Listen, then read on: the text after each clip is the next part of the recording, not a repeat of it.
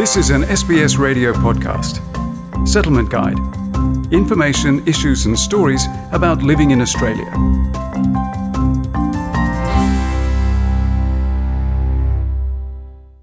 Australia has just experienced its hottest November on record. While Niña is expected to bring a wetter summer season, the Bureau of Meteorology also predicts that heat waves will last over a prolonged period. Experts warn to take extra precaution indoors and outdoors to prevent sun and heat-related health problems. Australia may have passed its hottest summer on record, but the Bureau of Meteorology's Head of Operational Climate Services, Dr. Andrew Watkins, expects that despite the cooler La Niña weather event, we will still experience heat waves over this summer.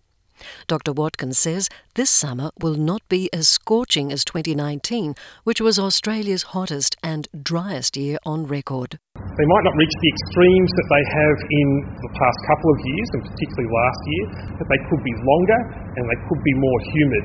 And that can actually have a large impact upon human health.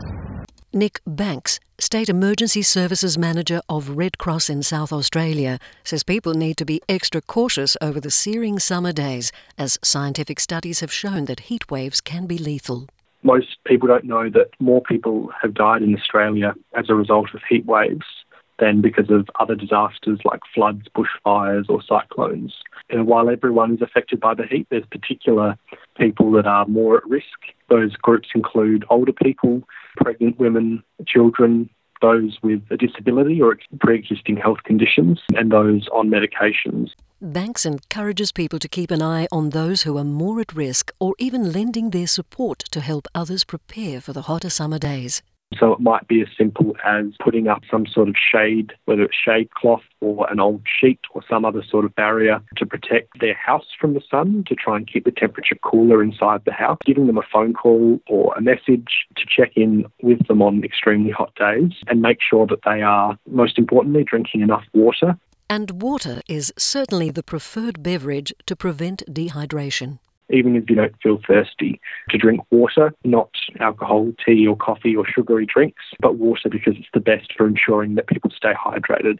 Melbourne's Royal Children's Hospital's Director of Trauma Service, Dr. Warwick Teague, says heat stroke should not be taken lightly, as organs in the body can start to suffer and lead to a medical emergency. Their heart would be racing, so their pulse would be racing, and perhaps they would be breathing in a shallow way, and they'd be showing signs that their brain is also struggling. That might be trouble speaking or slurring of their speech. They might be having problems coordinating their movements or just behaving in an unusual fashion, sometimes even aggressive.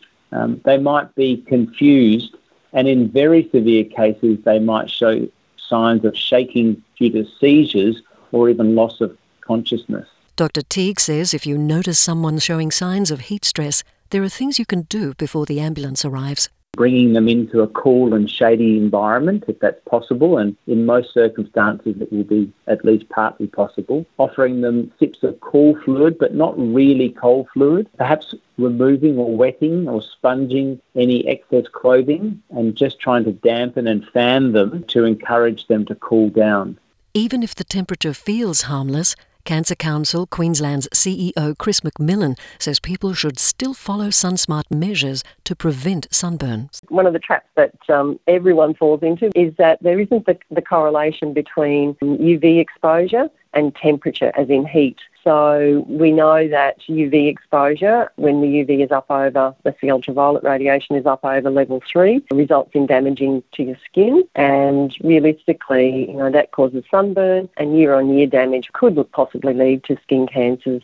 Australia is the skin cancer capital of the world, where more than 11,500 Australians are diagnosed with a melanoma each year.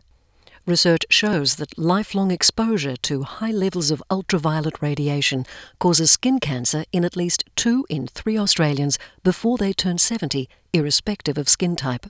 McMillan says people need to follow the 5 SunSmart steps of slip, slop, slap, seek and slide that Australians have learnt to practice all their lives. putting on a jacket or a long sleeve shirt, something that's actually going to cover your skin. Put on the sunscreen 20 minutes before and adequately covering it. Putting on sunglasses, because people often forget that the sun also damages the eyes, and staying in the shade wherever possible. Victorian Emergency Department's figures show that half of the people that present to hospital emergencies for sunburn during the 2018 to 19 summer season were children.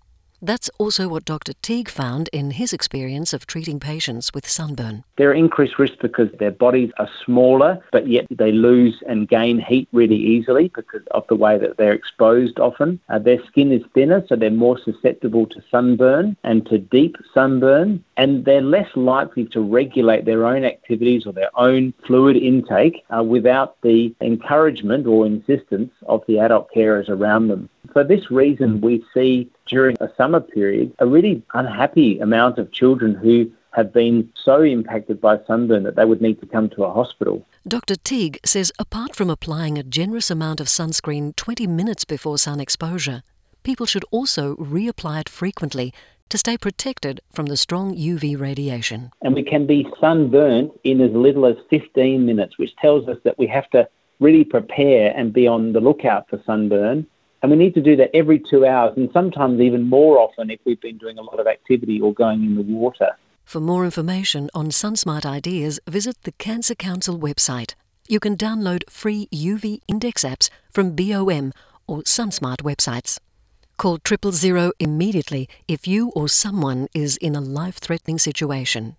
The feature on heat waves and skin damage in the Australian summer was prepared by Amy Chen Yu Wong, and for SBS, I'm Margarita Vasileva.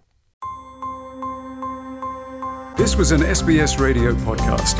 For more Settlement Guide stories, visit sbs.com.au/radio.